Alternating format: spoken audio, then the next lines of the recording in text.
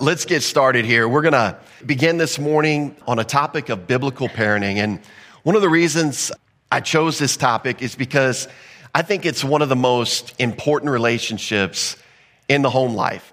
And I think it's, obviously it's not more important than marriage. I think marriage is primary. Parent-child relationship is secondary to that, but very important because it impacts society. It impacts the local church.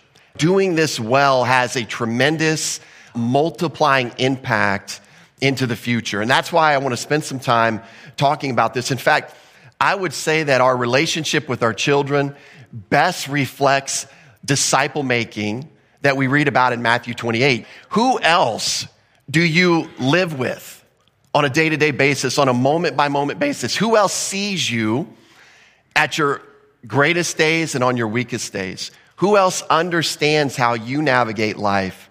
Who else really gets that picture? I mean, we can meet with people during the week. We can disciple people. I can go to Liberia and teach a pastor's conference. But there's 5 people in my life, 6, including my wife, that actually know me, that actually see me on a day-to-day basis, who have seen me at my lows, who have seen me at my highs, have seen me how I deal with certain situations, how I deal well with certain situations, how I've dealt poorly with certain situations. They see it all. And so it's so very important when we talk about child raising that if you don't get anything else out of this series, it is this: we want to make disciples of Jesus Christ. That's the goal of parenting. We want young people to grow up and desire to walk with the Lord, not just go to church. Not just go to church. Not just be a good citizen. That's not what we're after in raising our kids. We want passionate, intimate disciples of Jesus Christ. That's what we want. That's what we want. That's the goal. And we want God's best for every child that's in this church and every child that's not in this church that we're related to. That's what we want. God's best. And we're convinced that God's best cannot be had unless they are taught how to walk in fellowship with Him. That's what we're after. And so we want to talk a little bit about what the Bible has to say about that, especially God's original design and plan. When you think about parenting, when you think about how do you learn to be a good parent, oftentimes we think, it's just confusing. There's so many voices out there. You can go to the Christian bookstore.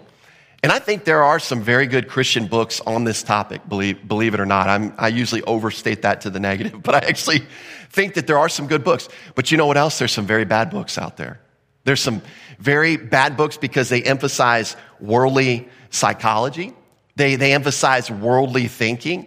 They take strategies from the world. They take psychology. They elevate man's viewpoint over God's viewpoint. And so we've got to be careful there because naturally we race off to the Christian bookstore is typically what our thinking is. Or maybe we watch television shows. Now, I don't know if you've ever watched Super Nanny. It's kind of entertaining. Actually, it always made me feel better because I was like, well, my kids aren't that bad. So, that's make me feel a little bit better. Not that should be the comparison. But there's a lot of worldly psychology in television shows as well.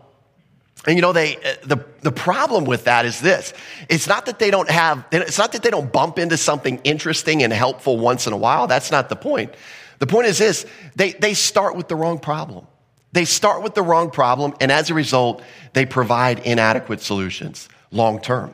That's the problem with all this pop psychology. And that's why it's so important that when we come to this series that we all are committed to one thing, and that's to say, I want to put myself under the Word of God. I want to respond to what God has to say, regardless of what everyone else on earth might say about it.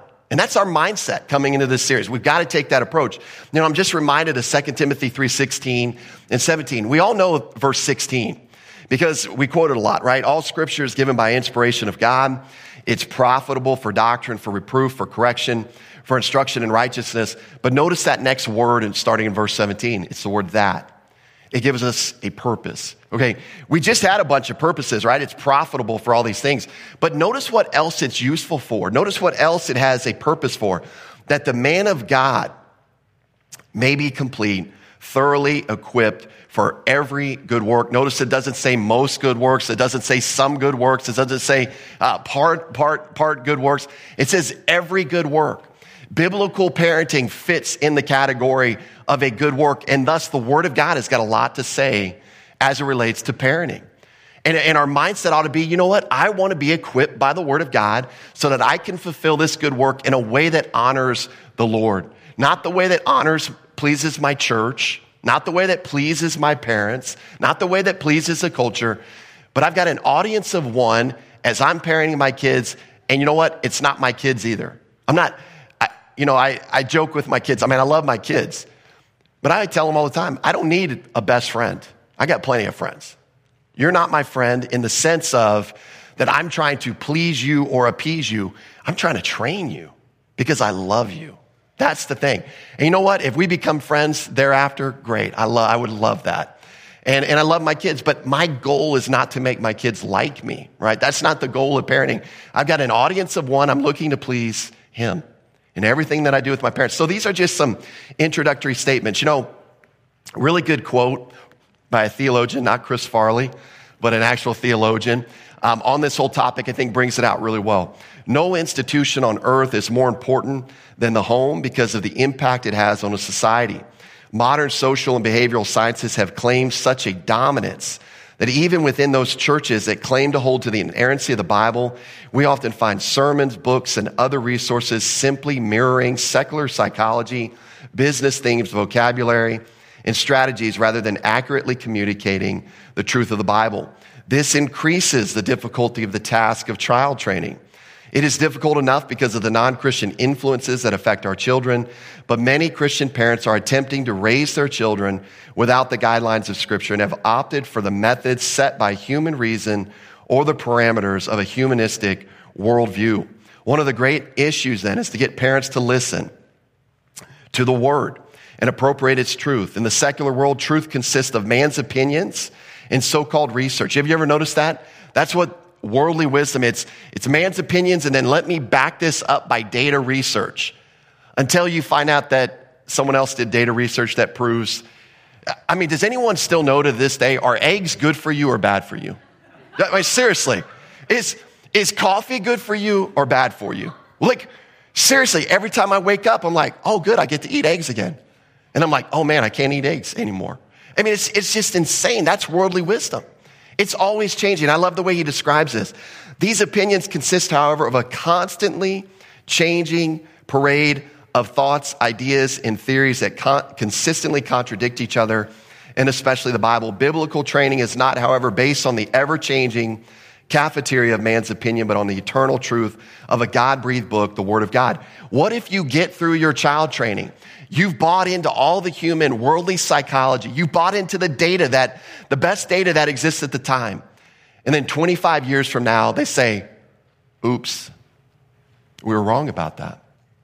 What we're trying to say is there's a book called the Bible that's got unchanging, never-changing truth. We want to buy into this.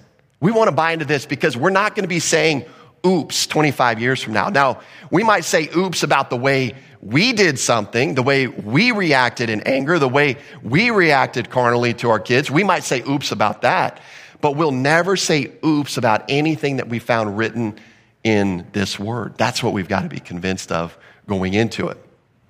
And if we don't approach our study this way, we're going to be no better off than when we started it.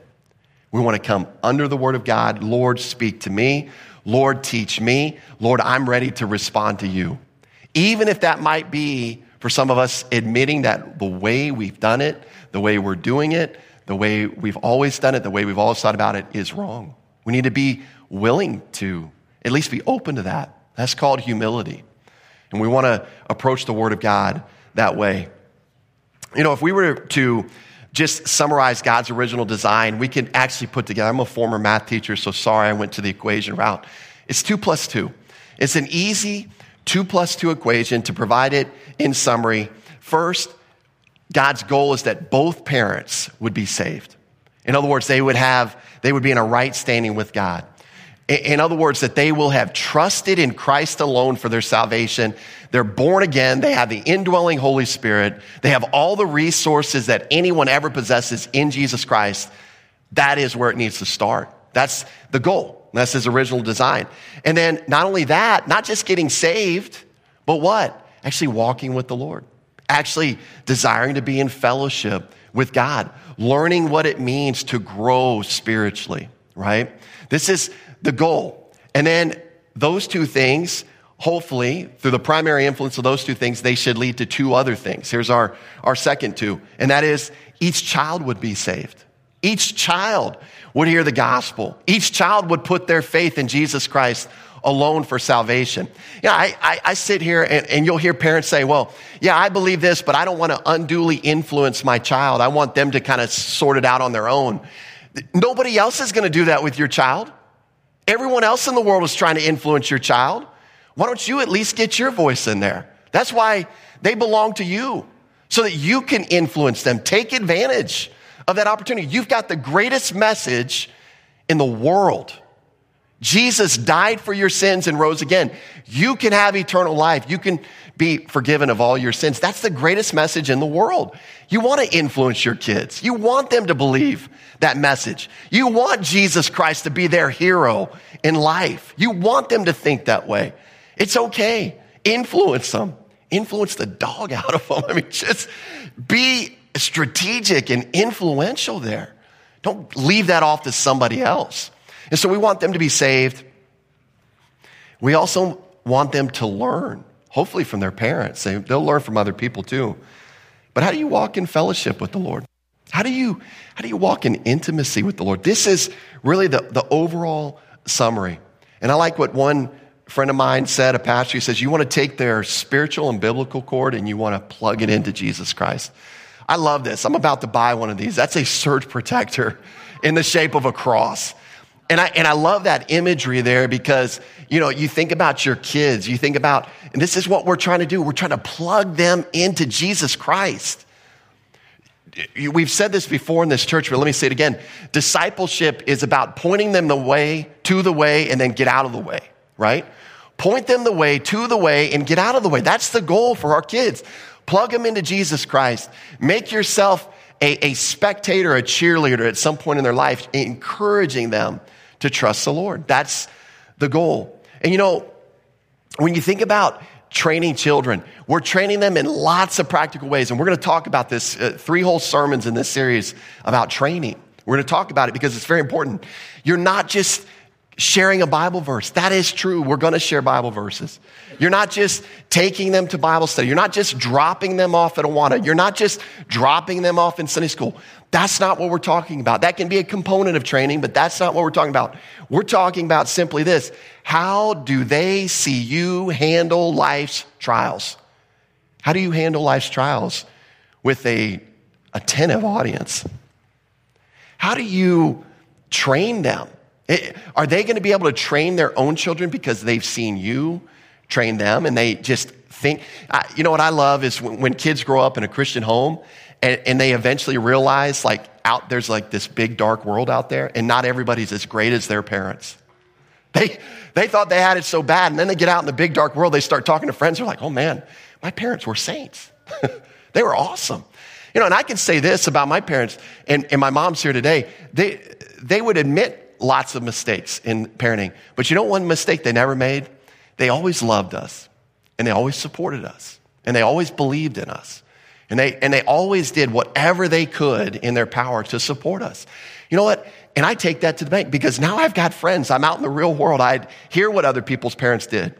I know people whose dad and mom never came to their baseball games, never came to their practices. My dad would take off work early just to come to my practice. It's like that. I thought that was normal. It was abnormal in a good way, in a very supportive way. And so we want to train our children. How do you recover from personal sin? Do you even talk about that with your kids? Like when you make mistakes, when you sin, how do you restore fellowship with the Lord? Are we training our kids to think this way? How do you deal with difficult people? How do you communicate with people? Carrie and I were just talking this week about just even in our marriage, how we want to communicate better. And I feel like we communicate pretty well, but there's always levels. And those are the things we want to bring our children into. And you know what? The good news is every Christian parent is designed for this. And every Christian parent possesses all the tools and resources needed to do it. That's what you've got to be encouraged this morning. If you're a parent, I know you're not perfect. I know you've made mistakes. I know there's things that you regret. I know there's things you'd rather do over. Here's the good news. You possess everything you need in Jesus Christ and the Word of God to accomplish what we're talking about. That's God's original design and purpose.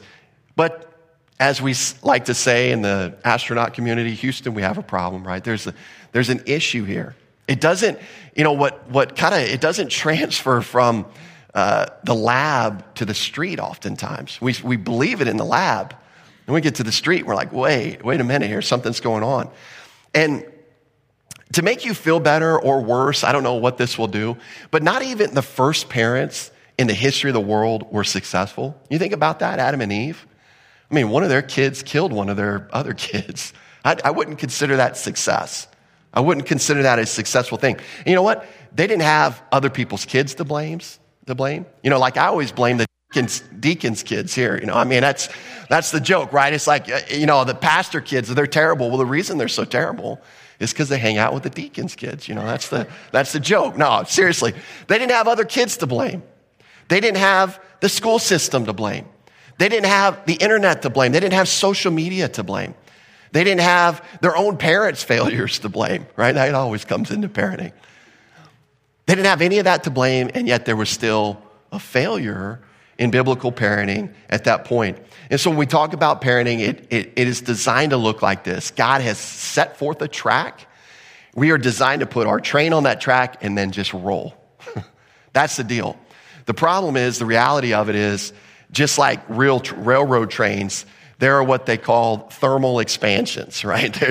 There's some bumps that have occurred along the way that are fighting against just a normal train ride. And so before we get into God's original design, we've got to set the stage, because if we don't realize what the problem is, if we don't realize and understand the colossal nature of the problem, then we will be convinced by all sorts of inadequate solutions because we don't fully understand what we're up against. And so I want to take a step back here and look at these colossal problems. And one of the key things that I think we need to understand is a key event that was recorded for us in Genesis chapter 3. If you've been in church before, you know this passage, but let's go there and let's read it because it is going to set the stage really for everything that follows as it relates to biblical parenting. Genesis chapter 3, verse 1. Now the serpent was more cunning than any beast of the field which the Lord God had made. And he said to the woman, has God indeed said, you shall not eat of every tree of the garden? And the woman said to the serpent, we may eat the fruit of the tree of the garden, but of the fruit of the tree which is in the midst of the garden, God has said, you shall not eat it, nor shall you touch it, lest you die. Then the serpent said to the woman, you will not surely die. For God knows that in the day you eat of it, your eyes will be open and you will be like God, knowing good and evil. So when the woman saw that the tree was good for food, that it was pleasant to the eyes and a tree desirable to make one wise, she took of its fruit and ate. She also gave to her husband with her, and he ate. Then the eyes of both of them were opened, and they knew that they were naked, and they sewed fig leaves together and made themselves coverings.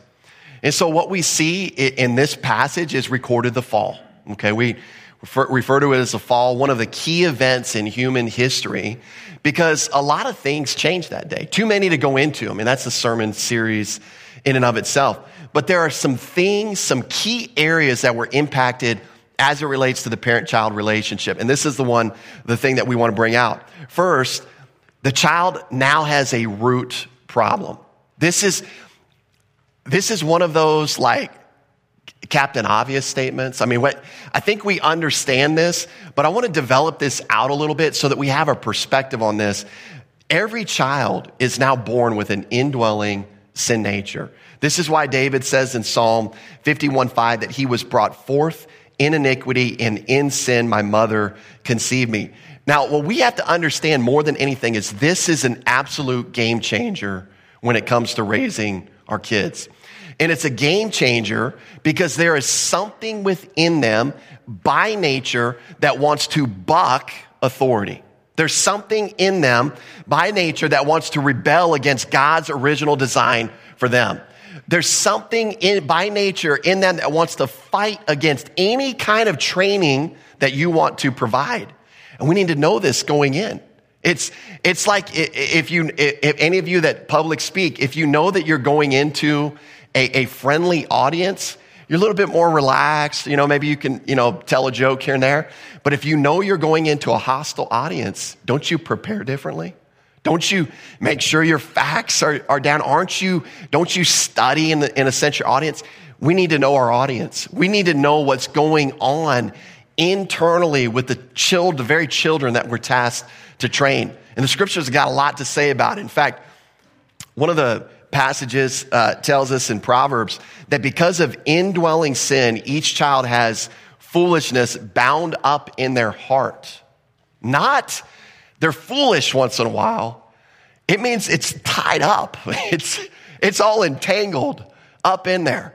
And so that's what Proverbs 22:15, foolishness is bound up in the heart of a child. The rod of correction will drive it far from him. And so when you ask your child, why did you do that? And they say, I don't know, they could be telling you the truth. They don't know why they did it. They've got foolishness bound up in their hearts. They say a picture says 1,000 words. This is why little boys do things like this. This is why little boys invent games. Let me throw a brick at your head as hard as I can and you try to duck. Let me hold my breath as long as I can. I'll hold it as long as I can. My brother and I, anyways, growing up with a brother, let's just say we've been to the emergency room a few times with stitches, okay? One time, don't ask me why, again, foolishness bound up in the heart, right? We thought it would be a good idea to take old license plates in the basement of our home and throw it at one another. Not knowing that license plates are kind of sharp. I mean, I don't know if we know we even thought about that. Anyways, we're throwing license plates back and forth, and it went like this for a little bit. I threw it, and when he saw me throw it, he ducked. He threw it, I saw him throw it, I ducked.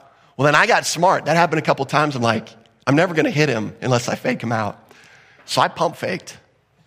He ducked. I counted to 2, then I threw it. He came up right at the right time, boom, right here, sliced the top of his eye open, right? Why did I do that? I have no clue. I have no clue. Foolishness is bound up in the heart of a child. The other thing that because of indwelling sin, each child's heart is naturally deceitful above all things and beyond cure. That's what Jeremiah 17:9 says. The heart is deceitful above all things and desperately wicked. Who can know it? That means not only do they deceive others, but who else do they deceive? Themselves.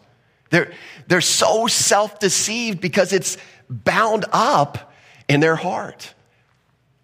Because of indwelling sin, each child can be and is by nature rebellious against any kind of authority in their lives, including God and their parents. Isaiah 1:2, hear, O heavens, and give ear, O earth, for the Lord has spoken. I have nourished and brought up children, and they have rebelled against me. Because of indwelling sin, each child can be and is by nature self-centered, self-occupied, and thus in this way they are idolaters because they worship themselves. Let's just call it what it is.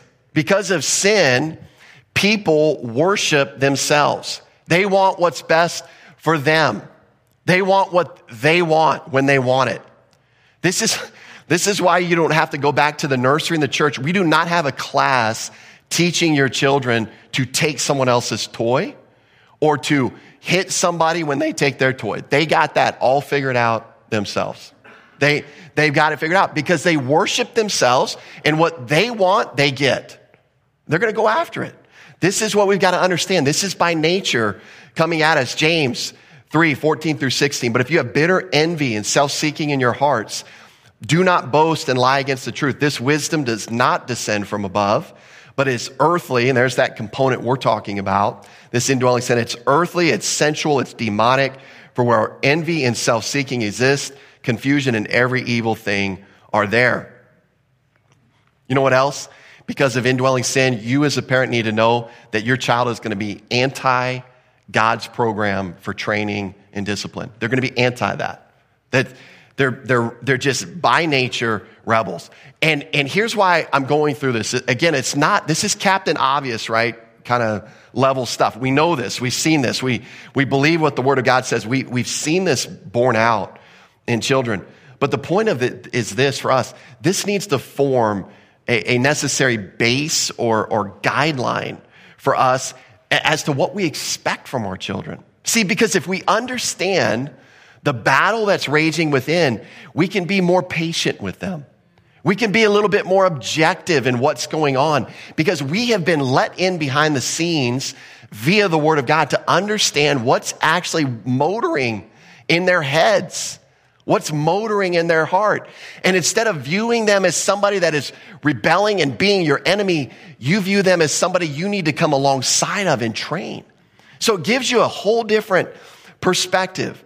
We know that the little guy or the little girl, they may look like an angel, but they have really misbehaved.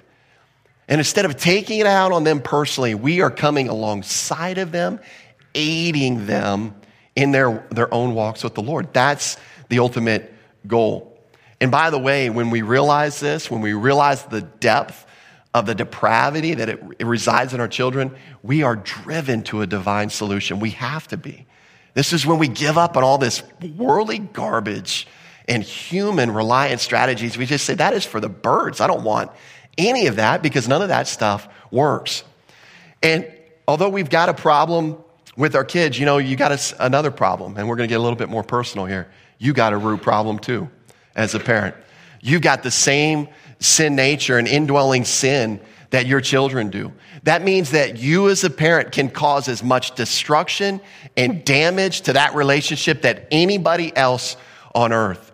Those of you that had good parents, this is going to be hard for you to believe, but there are bad parents out there. Some by intentionality and some by accident, who have done some very harmful and damaging things to their kids. And it's as a result of this. They too have a sin nature. They too can be driven and controlled by sin. In fact, because of their sin nature, guess what? Their heart's also deceitful, above all things and beyond cure. If left to their own devices, they are a deceiver by nature. Parents are. And this is dangerous because in the area of child training, when somebody brings to a parent's attention, hey, you probably shouldn't have done that. Hey, you were probably too aggressive with that child. Hey, you were probably too mean with your words. You probably shouldn't say that. They're going to be so self-deceived that they're going to be like, no, I'm the parent. They're the child. That's it.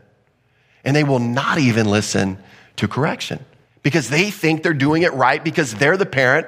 They're bigger. They can scream louder. They can, they're more physical. They can pick up, and they just think they're automatically right.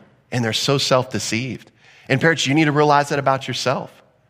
Let's not pretend that if you grew up in a Christian church and that you're naturally patient with everybody else, there is something about two relationships in the home that bring out the worst in us. I don't know what it is. It exposes us. Marriage will expose you. It will expose you and let you realize you are not quite the person you thought you were.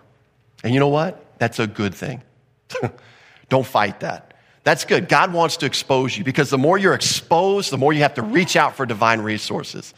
The second relationship in your home that will expose the ever-living daylights out of you is your children. That relationship will expose where you're at with the Lord. And it's a good thing. We don't want to move away from that. And so understand this, that when you know this about yourself, you too are driven for divine solutions in your own life. Because of indwelling sin, each parent can be and is by nature rebellious against any kind of authority in their lives. And oh, by the way, you're setting a terrible example for your own kids as it relates to authority in their life. You don't believe me? Do you complain about your boss at home to your kids? Do you complain about the church, church leadership in a church that you attended? Do you complain about the government? Do you complain about all sorts of authority type figures? How do you handle your relationship to authority? However you handle it, you're modeling that to your children, just so you know. And guess what? You're an authority figure in their life. So at some point, guess what they're going to figure out? they can treat you the same way. And that is not how you want to train them, because that's not good for them. And we're going to see that as we go through the study. Because of indwelling sin, every parent can be and is by nature self-centered and self-occupied as well. And what a battle that sets up, right? Two people, two entities wanting only what they want for themselves, clashing in the same time and space continuum, not a good thing. That does not work out very well when you got two selfish people in the room at the same time. That does not go very well. Also, because of indwelling sin, each parent can be and is by nature anti-God, anti-God's program. And you know, one of the things that make parents anti-God and anti-God's program is inconsistency and apathy toward raising their kids. You know, probably one of the worst things that we can do as parents is nothing. And some parents actually believe that's the way to raise their kids. I'm just going to let it go. It'll all pan out in the end. It'll all work out in the end, you know. And usually the justification is like, well, my dad never had anything to do with me and I turned out okay. Or my parents, they were so busy with work and I turned out okay. Let's not use that as our standard. Again, that is worldly wisdom. That is not divine wisdom. We want to be better for our kids. We want to do more and be more intentional with our kids. And one of the things that we've got to realize is the opposite mindset should be true. We ought to be thinking more intentional with our children than our parents ever did with us. We can take a step in that direction. Now, there's another area we've covered too. I want to cover the outside area. And we've got to understand that there is a satanic infiltration and influence in the world. We know from 1 John 5:19 that the world is under the sway of the wicked one. So we got a lot working against us. We got your child's internal enemy, we've got your internal enemy, and then we've got these external enemies, the world system and Satan, all working to destroy parent-child relationships. In fact, did you know, and trust me, this is a whole nother message. I'm not even want to get off onto this. But let me just tell you, in terms of the influence that's invading children's lives from the world system, do you know that the average child watches 21 hours per week of television or YouTube videos or some kind of video? Do you know that they average about 15 hours per week in video games?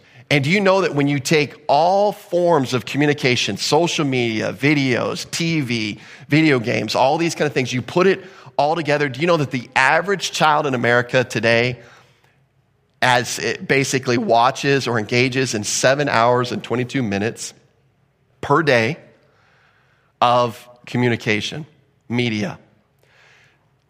By the way, what's 8 times 5? 40. That's a 40-hour work week.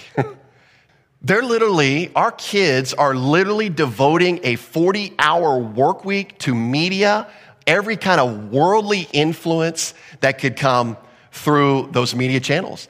And I say that not to say, oh gosh, get rid of the phones, get rid of the TVs, get rid of the video games, don't let them do anything. All I'm saying is be aware. Don't put your head in the sand. If that's how much influence they're facing, how much influence and intentionality do you think we need to bring to the table to offset that? Just a thought. I mean, sure, you can control everything they do from the time they're 0 to 18. And then guess what happens on age 18? They step outside the door. They're going to see it all anyways.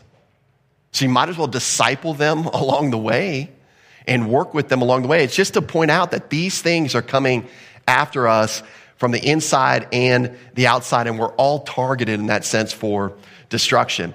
And so just like any human relationship we have, the sin nature and these external enemies are trying to destroy them. So that's the same. The same is true in your parent-child relationship. And you know what? If we go through the Bible, we see that history repeats itself. In fact, immediately following the fall, our enemy's first victory, Cain and Abel, we mentioned that. You go down about, 5 generations from Cain, you've got Lamech. He takes a couple wives. The text tells us that he's more proud and arrogant than Cain. You go another 4 generations from there, and it says about all the inhabitants of the earth that the thoughts of their heart was only evil continually. This is a failure in child training. This is a failure in raising kids. And unfortunately, it doesn't get better because the fast forward prediction for the end days found in 2 Timothy 3:2, parental failure will be widespread because this is what we see. Know this, that in the last days, perilous times will come. For men will be lovers of themselves, lovers of money, boasters, proud, blasphemers, disobedient to parents, unthankful, unholy. And there you go, disobedient to parents. So what's the solution? That's the million-dollar question, right? What is the solution? Now that we've hopefully given this colossal problem, we all feel overwhelmed a little bit. That's good. If you're feeling that way, that's good. There is a solution. And most people would simply say, well, good parenting is the solution, right? If we can just get our parenting in order, then that's going to guarantee godly kids. And I hate to break it to you, good parenting does not guarantee godly kids. That's a shock, right? I mean, when you think about that, because you think, well, oh my gosh, now I'm feeling very hopeless. That's good. That's good.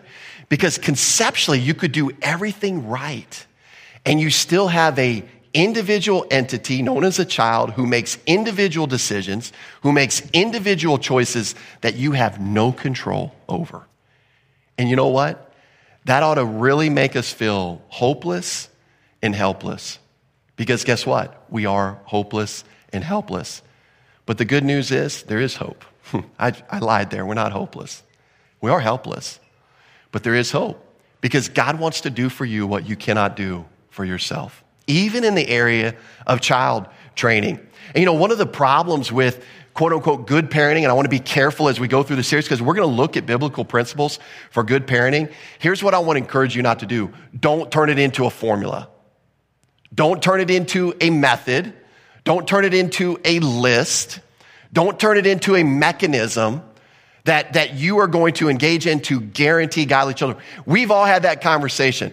I've been to parents whose kids are still walking with the Lord when they're older, and I'm like, pen and notebook, man. I'm sitting down. What'd you do? Tell me what you did. Tell me about your family devotions. Tell me about this. Tell me about this, right? Because I wanted to do everything that they did because what? I wanted my kids to look just like their kids. And what I realize is there's not a formula. There are principles that we want to be wisely astute of. It's not formulaic. It's not do this, punch it in your calculator, and out spits out great kids. That's not how it works. And so one of the things that we have got to see is that colossal problems that we've just looked at are not solved by man's solutions. Got to be convinced of that. And then finally, we've got to be convinced that colossal problems can only be solved by divine solutions. Again, are there principles? Yes. Here's what it's going to boil down to is this, and we say this a lot at this church. Why do you do, let me go back. Why do you do what you do? Why do you want to raise your kids in a biblical way? Is it so that they get a good job one day? Is it so that they get married and have we all want them to get married and have grandbabies, don't we? I get it. I get that. Is that the ultimate goal, though? Good citizens, nice people, moral people, vote Republican, vote Democrat, whatever, right? Whatever is important to you. Is that what we want? Is that why we do what we do? I want to challenge our thinking. How about we do what we do because God has a desire for your kids and we are doing it as unto him. That's why we do what we do in parenting. That's why we make the choices we make. That's why we invest the time that we do, because God has a design for it and we want to line up with God's design. Again, audience of one. We just take that mindset into parenting. This is what we're all about. This is why we do what we do. I'm not doing it so that the people at church think that I've got my kids under control. I don't care if they think I have my kids under control. I care what he thinks. I care what he sees. People can look at my kids and say, that's the other thing. My kids shouldn't be in any more of a fishbowl than anybody else's kids. Do my kids do things wrong? Yes. Do they do things wrong in public sometimes? Yes. Do they do things sometimes in public that embarrass me? Yes. But you know what? Do I do things wrong? And the amen chorus over here, my kids, yes. Do I ever do things in public that embarrass them? Yes, right? They're being quiet. They don't want to get in trouble. But yeah, we do too. That's not the point. That's not my goal in raising them. I'm not trying to impress anybody else with my children. And for many of us in parenting, that's exactly why we parent the way we do. We're trying to impress other people with our children. They're not trophies. They're real life human beings that God's got a purpose for. And man, just let me get out of the way of God's purpose for my kids. And let me just be one who encourages and encourages them to flourish in what God's got designed for them. Again, why do we do what we do? That's a question. Now, turn with me to Psalm 127. Let's get into the text this morning. Appreciate Robert reading that earlier. Who is building your home? Verse 1, unless the Lord builds the house, they labor in vain who build it. Unless the Lord guards the city, the watchman stays awake in vain. I'm going to go ahead and read verses 2 and 3 as well. It is vain for you to rise up early, to sit up late, to eat the bread of sorrows, for so he gives his beloved sleep. Behold, children are a heritage from the Lord. The fruit of the womb is a reward. I want you to notice a couple of things about these first couple of verses, and that is the word unless is used 2 times. We're going to see that as we go through the text. And what it means is by no means. In other words, there's no other means that can do what this verse says God alone can do. And then we're going to see the word vain used 3 times, right? Vain, worthless, useless, ineffective, right? We're going to see that. And then I want you to see who the actor is in the verses. See who the one is active. God is the one who's active. He's the one who builds. He's the one who guards. He's the one who gives sleep. He's the one who gives children as an inheritance. We want to see that coming out. And this is one of the main problems in our homes. So one of the main problems in our biblical parenting is we put all the pressure on ourselves to do this formulaic, mechanistic things right. And we simply put our trust in formulas and we do not put our trust in the Lord. See, it always comes back. The Christian life always comes back to a who, not a what. And see, legalism, lipstick on a pig, is always going to drive you to what? Do these things. Do all these things. That's lipstick on a pig. That is a what. And you know what? Many of us grew up in a Christianity that was a what? Do this, don't do this, do this. I'm here to tell you, we don't bring a what, we bring a who. We bring a person. And you know what? That person is capable of doing things that your whats could never even remotely come close to doing. And praise God. How many parents are here this morning that have grown children who are walking with the Lord and you're not necessarily proud of your parenting. You're just like, how in the world did that happen? With the amount of mistakes that my spouse and I made, that was the grace of God that they even turned out normal, right?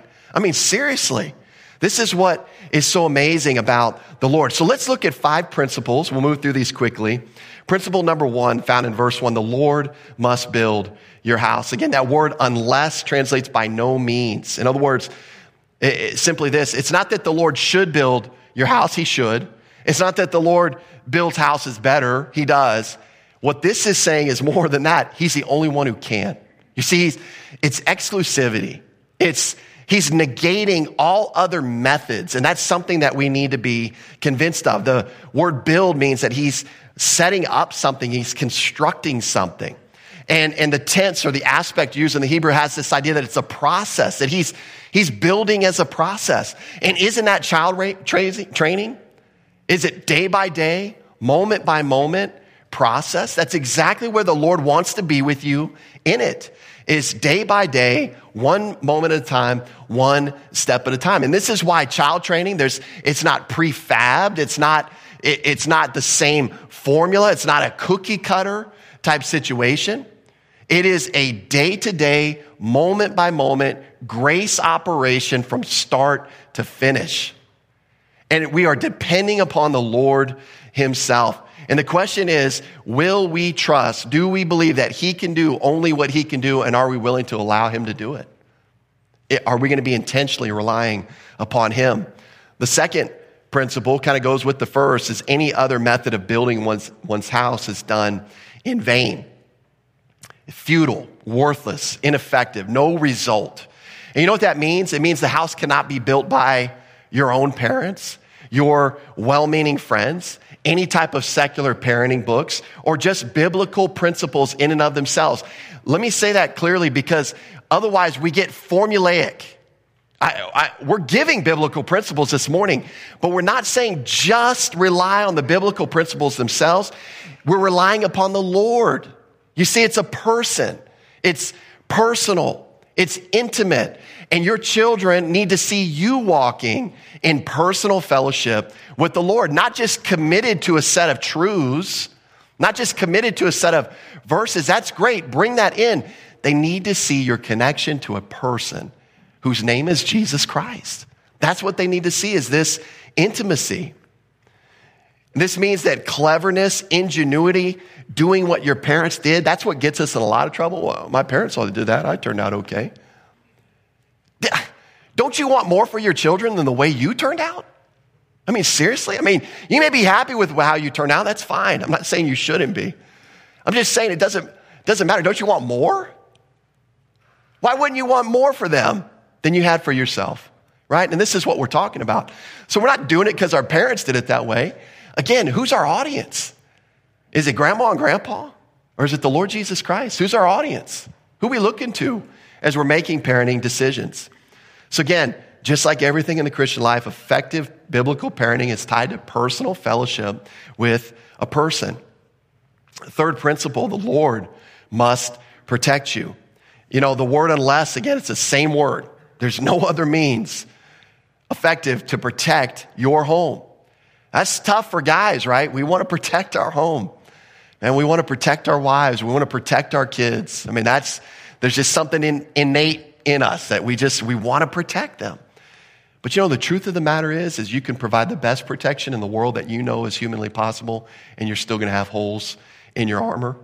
It's not just saying the Lord should protect you, the Lord provides the best protection. It's literally saying he's the only one that can do it. He's the only one that can shore up your armor of protection. In fact, the word guards means to watch, to limit access, and it implies protection. And again, this is also a process. This is something he wants to do moment by moment in our lives and in our training of our kids. And again, he wants to protect you. He's the only one who can. Are you convinced of that this morning? Sometimes we put a lot of pressure on ourselves as parents, and we want to be intentional. We want to take responsibility. But you know, ultimately, we are relying upon somebody that's got longer arms than we do. Somebody that's got bigger hands than we do. Someone that's got broader shoulders than we do. That's who we're relying upon. We're not relying upon just these abstract, formulaic methods. We're relying upon the biggest, strongest hero in the universe to do what only he can do. And that's exactly how he wants it from each one of us. And this actually brings up and reinforces why principle 4 is so true. You cannot protect yourself. The implication is no matter how hard you try, look at verse 1. The watchman stays awake in vain, right? He's trying to protect the city, but he doesn't catch everything. Even if he's awake, he doesn't catch everything. Watchmen fail. You as a Christian parent will fail. You won't see everything coming. You won't be on top of everything the way you should. God is able to protect you if you're resting and relying upon him. Again, the use of vain indicates that all protection, again, independent of the Lord, is useless. It's not effective. It won't produce the desired results. Thus, when it comes to your kid, you can try to control them. You can try to protect them. You can try to insulate them from all things. And none of those things at certain stages are wrong. You should, right? This is part of training and parenting. But the point is this, ultimately your defense has holes in it. You need to be convinced of that, because if you're convinced of that, you're going to rely upon the Lord more consistently to protect your kids.